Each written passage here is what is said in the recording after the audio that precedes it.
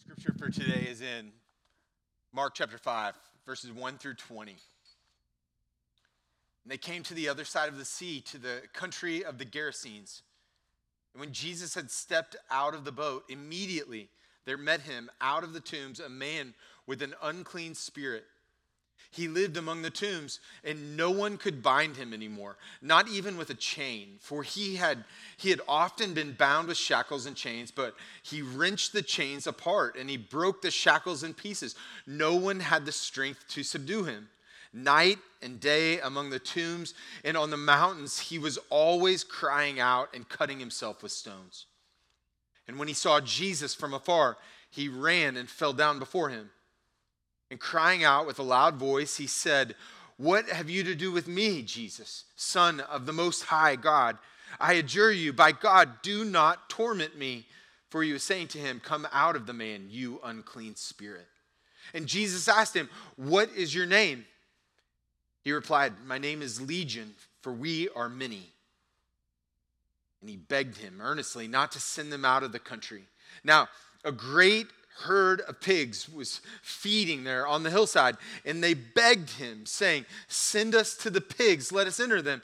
And so he gave them permission, and the unclean spirits came out and entered the pigs in the herd, numbering about 2,000, rushed down the steep bank into the sea and drowned in the sea. The herdsmen fled and told it in the city and in the country, and people came to see what it was that had happened. And they came to Jesus and saw the demon-possessed man, the one who had the legion, sitting there, clothed and in his right mind, and they were afraid. And those who had seen it described to them what had happened to the demon-possessed man and to the pigs, and they began to beg Jesus to depart from their region. As he was getting into the boat, the man who had been possessed with demons begged him that he might be with him. And he did not permit him, but said to him, "Go home to your friends and tell them how much the Lord has done for you and how he has had mercy on you." And he went away and began to proclaim in the Decapolis how much Jesus had done for him, and everyone marveled. This is the word of God to us. Speak God. You may be seated. Friends, my name is Chad Puckett. I'm one of the pastors here, and it's a joy to get to meet you before, after the service. It's a joy, just as has been said, to grab a cup of coffee or lunch. I can think of, just looking out here, I can see so many of you that we've gone and grabbed a burger together or a cup of coffee. And I just want you to hear that. It isn't just from me, it's from all of us. Like, we really mean that. We would love to hear your story. We'd love to hear how you ended up with us here today. And if there are ways in which we can be a blessing to you, if we can help you. I would just like to take a second to do a little bit of business and just simply give a little bit of an update. We've had a young man and his wife, but he served here in our church for the last year. And then with the broader church of Frontline for the last 3 years, he did an internship and a residency. His name's Chase Haberlin. He's got a wonderful wife, Stacy, who's a teacher in El Reno. And we love them. We love them. His residency has ended with us. But we want to continue to honor them and recognize this couple, Chase and Stacy, have served our church so well, and we love them and are praying for this next season that they step into, for God to bless it, for God to give grace and provision, for God to just do an amazing work in their lives. So we're excited for them and what the days are ahead. We're asking you to pray for them. We're asking you to encourage them and be a blessing in their lives as you see them, and just walk alongside them in the days ahead. They're entering into a ministry that's really beautiful, and we're asking God to do sweet things in it. So we wanted you to know that. As you see them, hug their necks, tell them you love them, and tell them thank you for serving this place.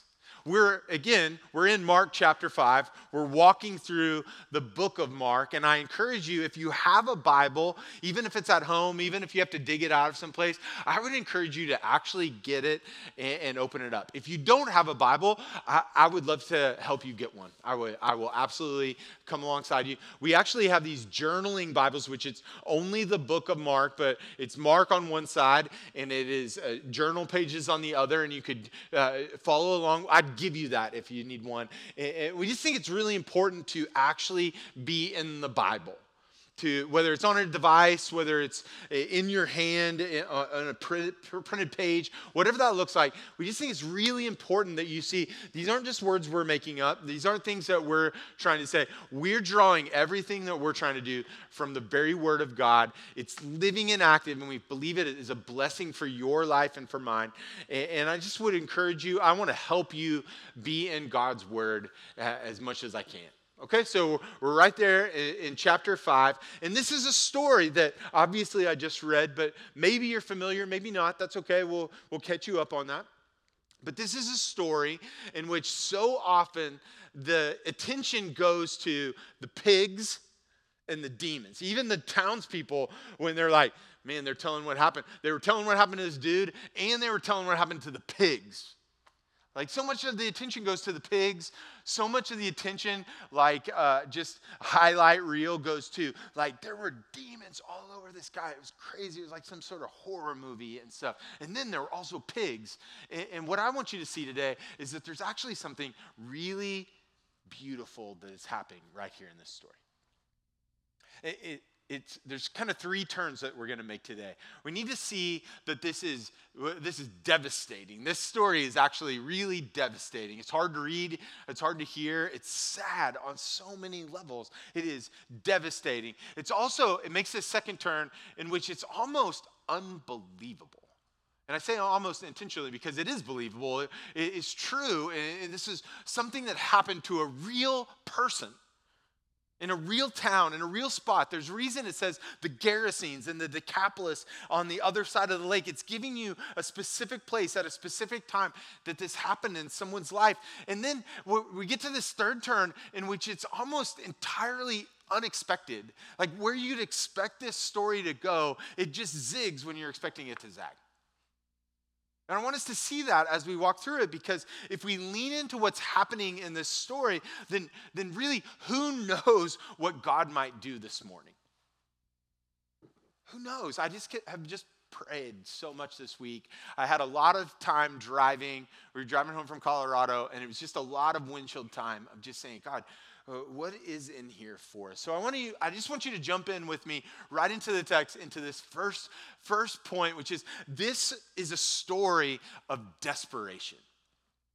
This is a man who is desperate. This scene is hard to read. It's hard to get. It is suffering, and it is desperate, and it is a particular person that's going through it.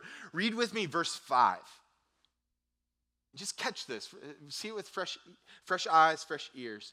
Night and day among the tombs. And night and day among the tombs and on the mountains, he was always crying out and cutting himself with stones. I mean, just think about this. This guy is in like a really particular spot of desperation. He's mentally desperate. What does it do to someone who is living among the tombs? What does it do to your just mindset? What does it do to you when you're living there? You're alive, but you're among the dead. You're in this place, but you're not. You're actually in the tombs. You're cutting yourself. You're wilding out left and right. You've got all these things happening. It is just devastating. It's a man who's described as having an unclean spirit. And later on it will call him the demoniac, some of your Bibles might say, or a man consumed by demons in this. Like, what does that do to a human being mentally? This is a desperate story of a real human being. Physically, it tells us that he's cutting. It tells us that he's destroying himself. He's crying out all day long. I don't know about you. We've had seasons of our life where we went through desperate grief I remember, I remember my wife going to bed crying and waking up crying. And I think she cried all night long. And it was exhausting. She was exhausted. It's physically exhausting. We get this story here describing a man who is like crying out. He lives in the tombs among the dead. And he's crying out. Like if we just think like what happened to the pigs, we miss what's happening to a man. And he's cutting, and I read this and I realize that there might be people here that are cutting. There are people in your life that you know that are cutting. There are people that maybe this is part of your story in the past, and this gets to flesh and bone real quick. That we have a man who is suffering mentally. He's desperate. He's suffering physically. He's also suffering socially. No one had the strength. No one had the strength to subdue him. And remember, here's what it said. It said, anymore. No one could bind him anymore. Like they were. Just think of the timeline that lays out. It doesn't give us details, but it tells us that this happened more than once to this guy. Here's a desperate guy. And notice what comes next, verse 6. Verse 6 says, and when he saw Jesus from afar, he ran and fell down before him. And crying out with a loud voice, he said, what have you to do with me, Jesus, Son of the Most High God? Now, I'm going to pause right here. I wonder if there are people who walked in here today who are saying, God, what do you have to do with me? What would you even do with me? And I want you to read with us the rest of this story and hear what happens in this story, because it might surprise you. The next words out of this guy's mouth are not one of heal me, fix this, God set me free. He says this, he says, I adjure you by God, do not torment me. Here's a guy that's desperate. He's not even hoping to be healed anymore. He's not even hoping to go back home. He's like, just don't beat me up. Just don't torment me. It's hard to know who's speaking here, right? It's hard to know. It's hard to know, is it's the demon speaking? Is this him speaking? But like, none of that really matters. Maybe it's a mixture of all of it. But you hear a humanity in this. It's like, everyone over there has just been hurting me. It's just don't hurt me. Just don't hurt me. It sounds like a really tormented dude. But then he gives his name. And he says, we are legion. Which is interesting, right? We are legion, meaning many. Like we're many. We're these demons that have taken over and consumed this person. And just catch this. Just kind of like step back from it. Forget about the pigs. And just think about this dude for a second. And think about what's being said. He's not even giving his name anymore. He's just giving an identity. And his identity is one of torment. He's not even a person anymore. He's identifying as this else. We're legion. Like it's even changed his identity. This story is just desperation upon desperation. It's so painful to read. It's so hard to read. And then I realized it's actually really similar to so many of our stories. There's so many people around us who are consumed by what they've done. Consumed by guilt or shame. Consumed by brokenness. Decisions made, decisions not made. Life not going how we thought it was. There's a brokenness and a desperation in us. There's the person who had the abortion and are gripped with guilt over that. There's the man who forced someone to have an abortion and either is or should be forced of guilt with that. I'll, I'll just speak to husbands. Like there's plenty of us who walk around knowing that we're not the husband that we need to be.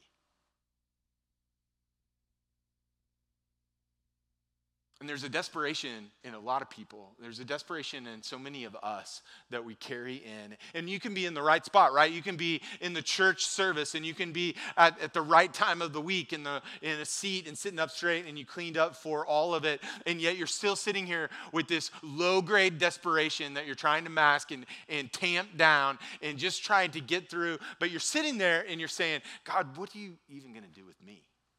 This guy in this story, I think we would all say, this guy is a monster, right?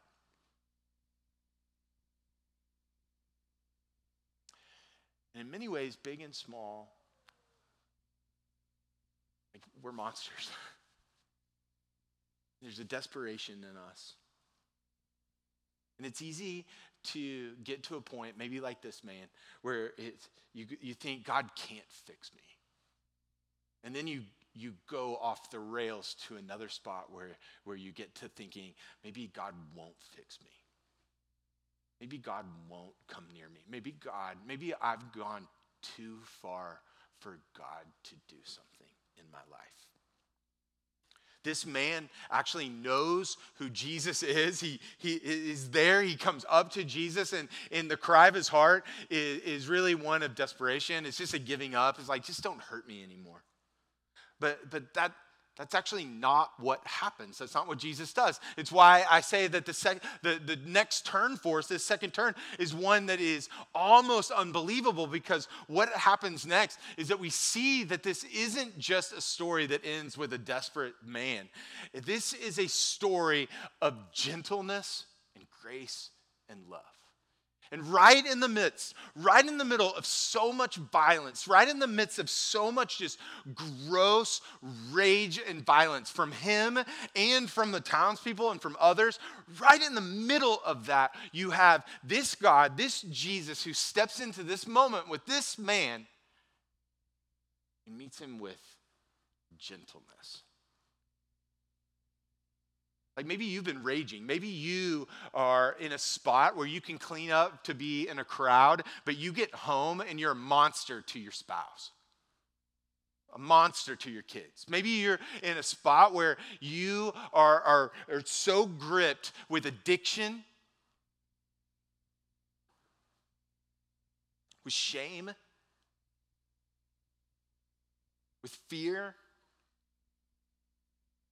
And what you think, like, the best God could do is just not punish me. And what I want you to see is that this man, so far out, so far gone, is actually met in his violence and rage, in the craziness that is swirling around him. He's actually met by the gentleness and grace and love of God. Notice what happens. In verse 13, we see Jesus, this one who changes everything, this one who has all authority. He sends the unclean spirits out. He sends them out. We have that right there in verse 13. By verse 15, we have Jesus, this bringer of life, this bringer of hope. He sets this man free to the extent where it's not like, oh man, the demons are gone, but that dude's sitting naked out there. That guy is crazy, wilding out. Jesus sets him free. He's clothed. And what do the townspeople find? They find him clothed and sitting in his right mind. He's there. Think about this. This is the dude in which you're like, that guy's the crazy one. Let's move away. Let's keep our distance. Let's keep our distance from him. And we would be walking by and pulling back. This is the one in which you grab your kid's eyes and you're like, hey, let's not watch this one. We shield our kids. This guy is unclean on so many levels. He is unclean. He's living among the dead. He is a Gentile, far from God. He doesn't even believe in the Jewish God. He is unclean on level upon level upon level. And here he is. And what is happening? Instead of Jesus running away or crossing the street, Jesus actually goes right to him and sets him free.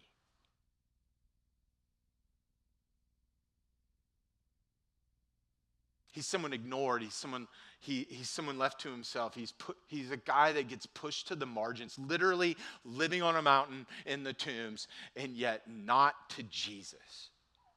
He's not too difficult for Jesus. And what we find is that there's not even a fight. There's not even a challenge. There's not a back and forth that we would show in some Marvel movie. There's not anything. It's God simply speaks and sets this man free. He sets him free. And the very thing that we think might get this guy pushed away from God and his grace is actually what opens all of it. He stands before God and he says, God, what would you do with me? Jesus, the Son of the Most High God. And friends,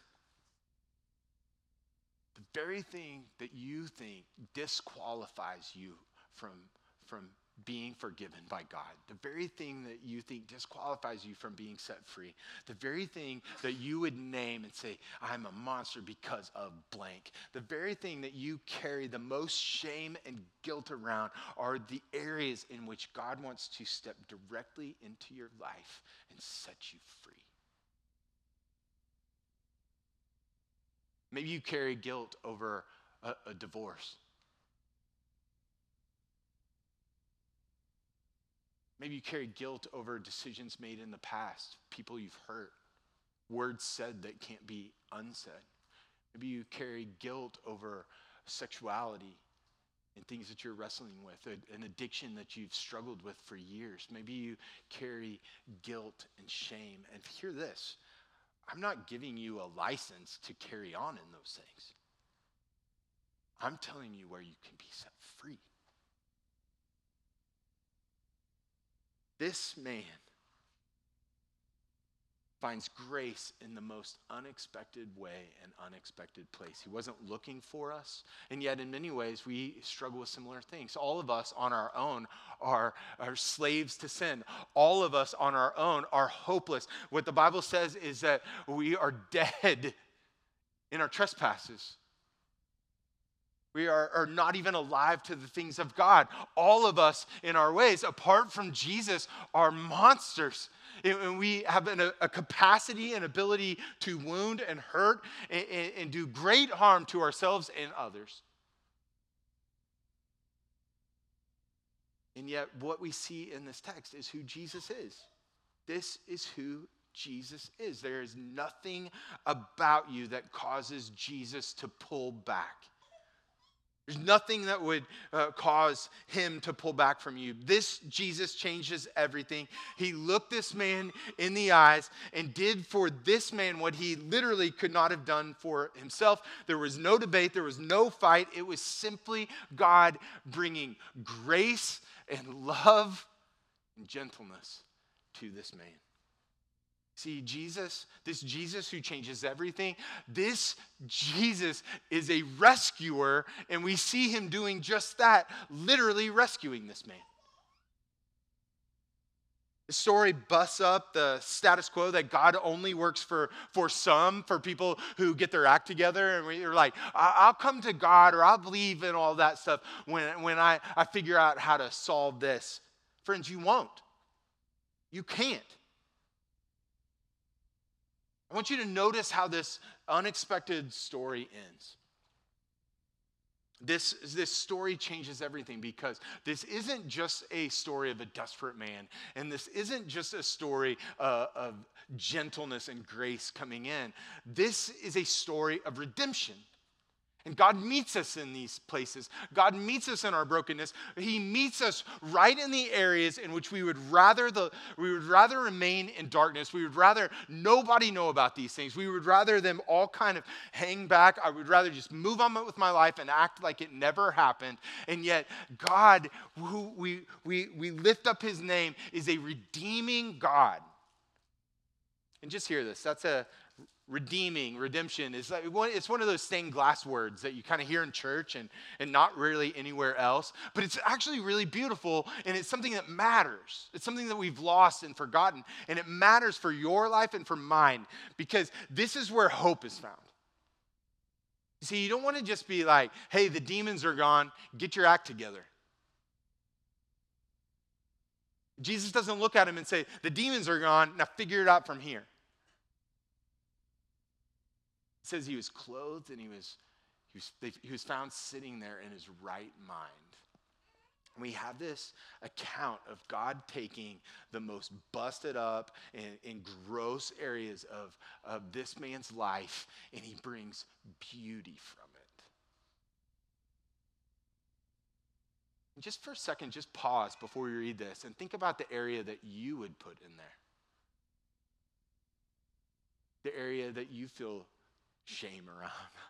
The areas in which you're like, I don't really want anyone to know about this. And we're not going to out anyone right now. We're not going to say any of that. But like, think about the areas in which you would be like, I've moved past this, maybe. I've moved past this, but I never want to deal with it again. I never want to think about it again. It's right there where we see redemption.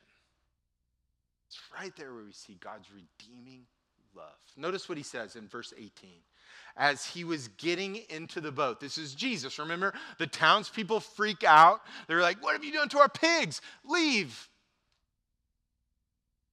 As he was getting into the boat, the man who had been possessed with demons begged him that he might be with him. Do you get it? Do you hear that? Like I don't want to be with these people. All they've done is hurt me. Like, let me go with you. You're the only one that's been kind to me. Let me go with you. And notice what happens. And he did not permit him.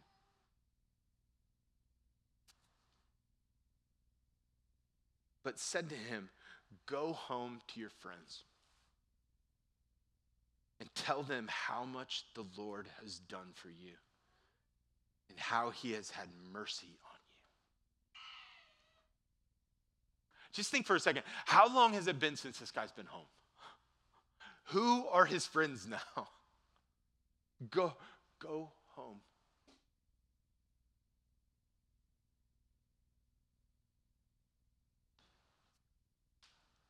Go home and tell of what God has done in your life. Every time I read this, every time I read those words, I'm blown away at how he tells this guy to stay. And he takes the worst part. This guy had been running around naked, cutting himself and wilding out on the mountain and in the tombs. And now it's like, hey, these are your people. Go home and tell them what God's done in your life. They know your story to some extent, but tell them of God's mercy. Think of the embarrassment he probably felt. Think of the areas in which he was like, I don't want to be known for this. And what God does is he doesn't leave him to be known for the crazy guy on the mountain. He actually says, go and tell of God's mercy. You see, his identity changes. We are not told his actual name. He moves from a person, that's the crazy dude who lives in the tombs. No, that's the dude whose life changed by God's mercy. That's the drunk who couldn't get his act together. No, that's the guy whose life was changed by God's mercy. That's the lady who had an abortion and made this decision. No, that's the lady who met God, and God was good to her, and God was merciful. I don't know what you're carrying in today. I don't know where you feel like untouchable by God, but this story cries out that he wants to meet you. He wants to take your brokenness and do exactly what he sees here. He wants to rescue. He wants to rescue you. To bring hope where there is no hope. To bring life where you feel like you're living among the dead. And to actually work a miracle in your life. I don't know what you're carrying in. I don't know what those things are. But I know that we have a great God who's not afraid of them and he's not pulling back from you. Friends, before we get out of this, you need to know and think about the fact that there are other people in this story. There are townspeople and there are herdsmen and there are other folks, and they don't respond the same way. They freak out and they're like, "Get out of here." And the question is kind of why, and it doesn't tell us exactly. We can assume one piece in which somebody owned those pigs and is not happy. But there's another part that I do actually understand, because there's a part of me that's like, God, I want you to work in this part of my life. God, I want you to do something in this particular area. Don't touch all this other stuff. God, you can work, just do it by my rules on my timeline. Do it in my way. And that is just simply not how God works. Why? Because he is king. He is the King of Kings. He is the Lord of Lords. His word reigns. And this Jesus, when he shows up, he changes everything. He changes everything. And so my encouragement today, I think there's an invitation in there somewhere, is how are you going to respond to that? Are you going to respond with like, God, this was crazy. Thanks for setting this demon dude free, but leave us before you make a mess out of everything? Are you going to just know Jesus from a distance? You see, these people saw what happened, but they were unchanged. And so it's possible to hear the stories of Jesus and be unchanged because you haven't actually met Jesus. Haven't actually met Jesus. Are you going to respond as the townspeople, or are you going to respond like this man who is totally unclean and found hope and life in gentleness in the grace and love of God? Will you bow your heads with me?